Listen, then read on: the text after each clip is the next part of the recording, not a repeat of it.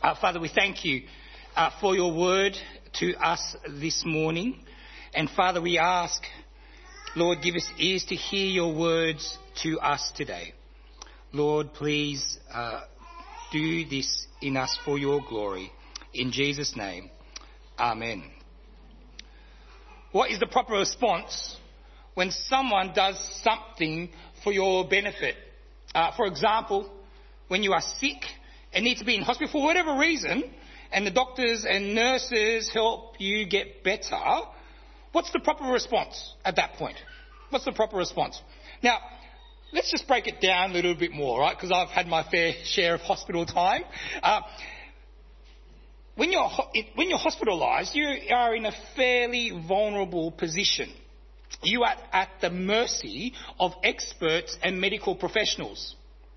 And at that moment, at that particular moment, when all your power is taken away from you, any semblance of control that you might have cultivated, any semblance of control you might have had, is gone. And it's in the hands of the people who you have to place your trust in. And if they've done their job well enough and helped you to recover, hopefully, you would compliment them, wouldn't you? Right? Hopefully, you would at least say thank you. Right? Hopefully you would do that, right? Hopefully you would say thank you when you leave the hospital. See, we only compliment someone when they have done something that is worthy of a compliment, especially when we are in deep, deep trouble. And in the context of life-saving stuff, hopefully a thank you would suffice at the bare minimum. And in this particular psalm, we encounter something similar in the life of David. David writes Psalm 41 from what we know, but the only problem is we aren't exactly sure when it was written in David's life. This psalm is a psalm of deliverance. And point one, it is a psalm about God delivering people from trouble. And we are introduced to a God who delivers a particular person from trouble. And you see this in the first 3 verses of Psalm 41.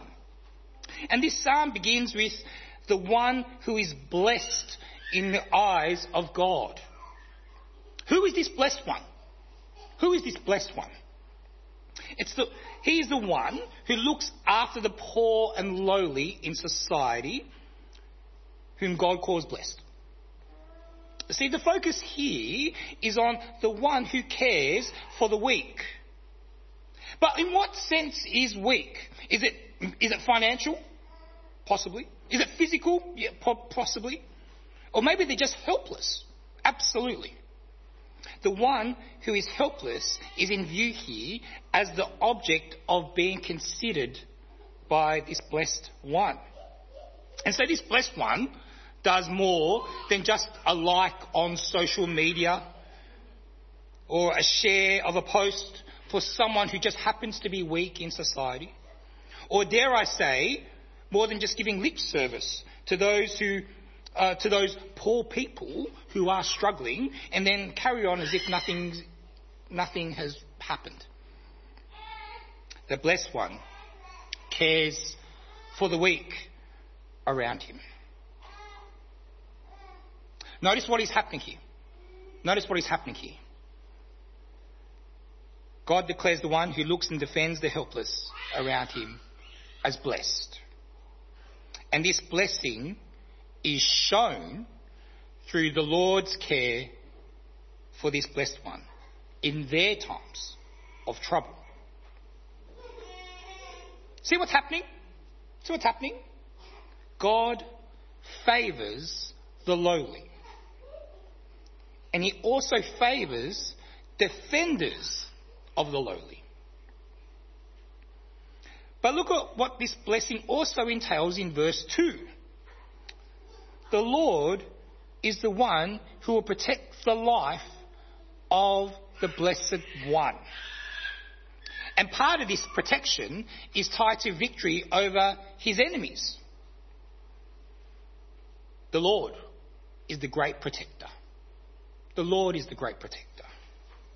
And it's not just a protection from physical threats. In verse 3, this blessing is also entails sustaining of physical health and restoration from illness. Now, this protection from illness and sustaining from sickness is only applicable for the Blessed One. It's not universal in application, but it's particularly applied to this person. So for David, what choice does he have? Well, he puts all of his eggs, so to speak, into God's delivering basket. What do you do in times of trouble? What do you do? Well, trust in God in times of trouble. See, I think there's a natural thing that we tend to do as middle class Australians. I think it is the temptation just to look within in times of trouble. Maybe you muster up all that self-help advice you've accumulated all those years and you just do whatever needs to be done, leaning on that advice. Maybe you give yourself the pep talk. Like the little engine that could, right? You say to yourself, I think I can. And you keep repeating it until you get it done. In times of trouble, maybe you retreat into yourself like a turtle to protect yourself. In times of trouble, we trust in God to help us out of these times. Trusting in God, let me just say from personal experience and the experience of others, isn't easy. It's not easy.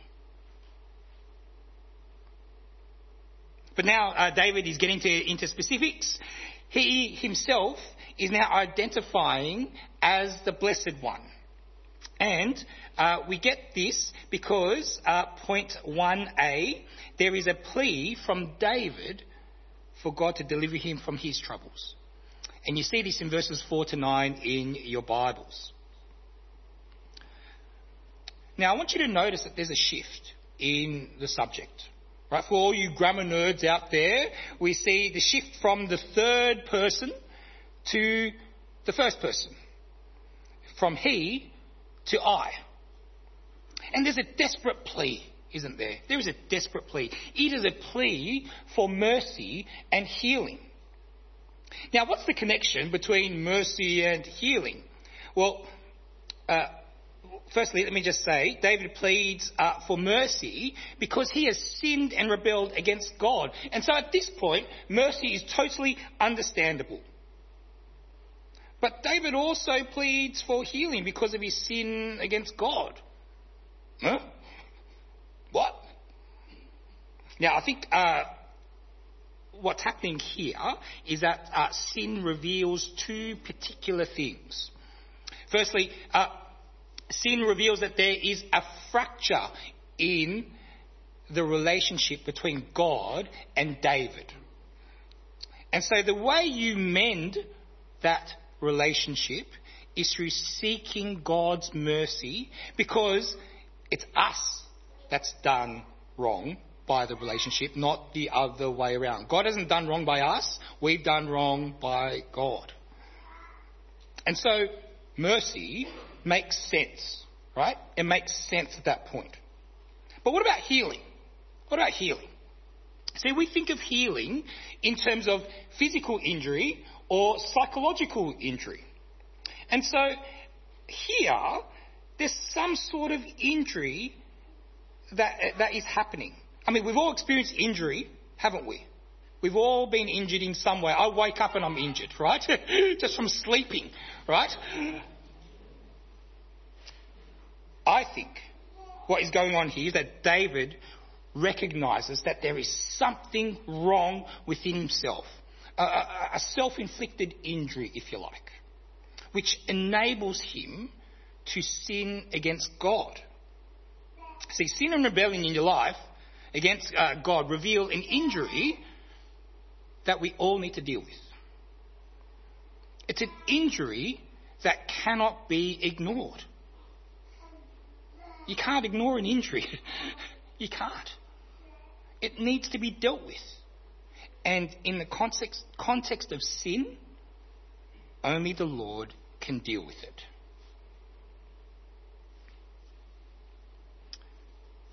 And we also see here is a confession of sin against God. See, we need to remember, sin isn't just doing some naughty thing. It's not just that deserves just a little slap on the wrist or a smack on the hand, if we're allowed to do that. Sin is deeply harmful to your mind, to your body, to your spirit. And mercy is the right response to sin. Asking for internal healing is another appropriate response to our sin. Because God himself is able to deal with our rebellion and sin against him. See, when we confess our sins, is it just sorry but not really sorry? Or is it have mercy on me, heal me from my sin? See, dealing with sin requires true repentance. The image that we should have when we hear the word repentance, or true repentance that is that we're going in one direction in life, and then when we repent, we go not 90 degrees, not 10 degrees, but we go 180 degrees in the opposite direction. Sin is a big deal. And when we try and hide it, we can try and hide it. We can try and justify it using every angle we can find, even using half-truths that are semi-biblical. The only way to deal with sin is by coming to God, confessing wrongdoing, seeking repentance, and receiving forgiveness from the Lord. Then comes the perspective of the enemies in verse 5. Notice what the blessed one's enemies want of him. They want David to be wiped off the face of the earth. David's enemies, who are also God's enemies, want nothing to do with them. And especially his king see him as a threat. See, threats are always eliminated, aren't they? Threats are always eliminated. And this is called persecution. And there's a deeply uncomfortable truth. There's a real uncomfortable truth. Trusting in God eventually invites persecution of some type. Whether big or small, it invites persecution. If you want to live a godly life, a life for the Lord, you will be persecuted. You will be persecuted. David's enemies also want to destroy his reputation with lies and slander. See, lies and slander are just empty words. That they are false and baseless accusations. Lies and slander are the ammunition of the enemies of God. Though empty and baseless, they can do a lot of damage. They can do a lot of damage. So don't be surprised if people lie and slander you because you follow the Lord. Don't be surprised. Enemies, the enemies of God, want what is worst for you. Not what is best, what is worst for you. And then the tragedy in verse 9. Trusted friends betray David. And the image here that we see is one of hospitality. Welcoming a friend into the home, breaking bread, sharing a meal, sharing life, doing life together. But this friend continues to betray him. See, don't be surprised if you have friends one day and none the next, because you follow the Lord. It's like as if David's enemies want him to be cancelled. So if David was around today, they would try and spread lies about him on social media. Maybe they would call his boss, tell him what an awful human being he is, and how damaging he would be to the reputation of the company that he works for. David had a troubled life. It wasn't carefree. It was a life filled with great highs and tragic lows. And throughout it all, only God could help him. Enemies of God and his people want to physically harm you and destroy your reputation. So what do you do? What do you do at this point? Do you fight back, John Wick style? If you don't know who John Wick is, about a guy and his dog. Okay, so that's but do you fight back? Is vengeance? Is that the answer? Well, what did David do in this situation? What did he do? He turned to God, who is the only one who can completely deal with this situation. I mean, what would you do in this situation? The attention turns not to what David did, but now to what God did for David. So point 1b, God delivers David from his enemies, who is worthy of praise. And we see this in verses 10 to 13. We start off with a plea for God to act in verse 10. The plea from the blessed one, that is David, is for mercy on himself and for him to rise against his foes. But is this just? It sounds like David wants vengeance here, doesn't it? See, David's sins are being dealt with through not his own strength, but through the mercy of God. The sins of his foes also need to be dealt with. And it seems that they will be dealt with through judgment rather than through mercy. See, if his foes had repented, God would gladly forgive them and show mercy to them, because that's what we see in the Bible. God is a God who freely forgives and freely shows mercy and lovingly does so. But their trajectory is not looking good at this point. Through David, God's king, God carries out his justice. And it's not revenge on you, but it is the punishing of evil. It is justice, not vengeance. Because believe it or not, evil doing must be dealt with. And not just the severe stuff that we see on TV, but even the little things as well. It must be completely dealt with. See, it can't just be swept under the rug. Sin and evil and rebellion just can't be swept under the rug and we just hope and ignore it and hope that God won't notice. See, when evil is just swept under the rug in this world, we cry out for justice, don't we? And we call out the corruption that has taken place. Because forgiveness, because justice pleases God. It's not being nice, is it? It's not doing good things. It's not showing your intelligence or even just showing how holy you present yourself to be on a Sunday.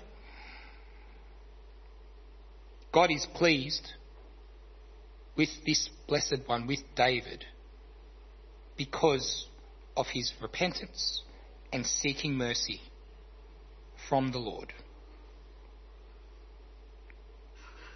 If you want God to be pleased with you, seek his mercy. Deal with your rebellion against him by going to him, seeking forgiveness. Then we come to verse 12. And we see. Then we see integrity. So what integrity is being told here? What type is it? I think here it is purity of the heart. But is this based on David's works? At first glance, you would think so, wouldn't you? But when you take the whole context of the psalm together, the Lord who forgives and restores from sin through his own mercy, we see that integrity is founded by dealing honestly and openly with sin before a God who willingly forgives. Biblical integrity is located in true mercy, desiring to live for the Lord in all aspects of life. Integrity here is tied to the call for mercy. Mercy is how one gains biblical integrity. And because of this work of God upon the Blessed One, the appropriate response is to praise him in verse 13. Because God grants mercy to a sinner who doesn't deserve it, God is to be praised. Praise, thanks, is the appropriate response to God's mercy. When someone saves you, what's the appropriate response? The appropriate response to God's acts in David's life is to praise the one who saves. Well, what about for us today? What about for us today? For us, point 2, the Lord delivers us from the ultimate problem in this world. Now, we all face trouble in our lives from time to time.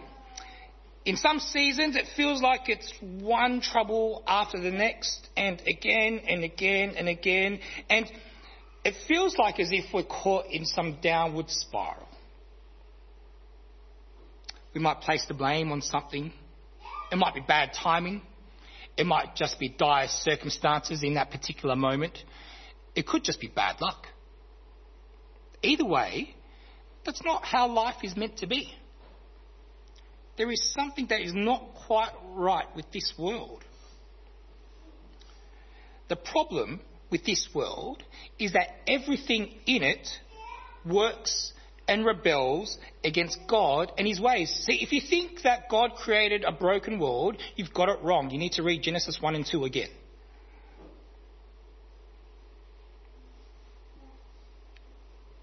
The problem with this world is that everything in it works and rebels against God and his ways, including you and me. You think sickness is a natural part of life? It is a consequence of sin and rebellion against God and his ways. You think relationship breakdown is a natural part of life? Or something that just happens? It is a consequence of sin and rebellion against God and his ways. Everything is broken. Throughout life's challenges, through the highs and lows of life, the Lord delivers us from the ultimate issue of sin in our lives through the Lord Jesus. The one who is truly blessed and through whom all who trust in him are blessed. The one who was betrayed and abandoned by those closest to him. The one for whom death could not hold down. For he is risen against the ultimate foe, sin and death.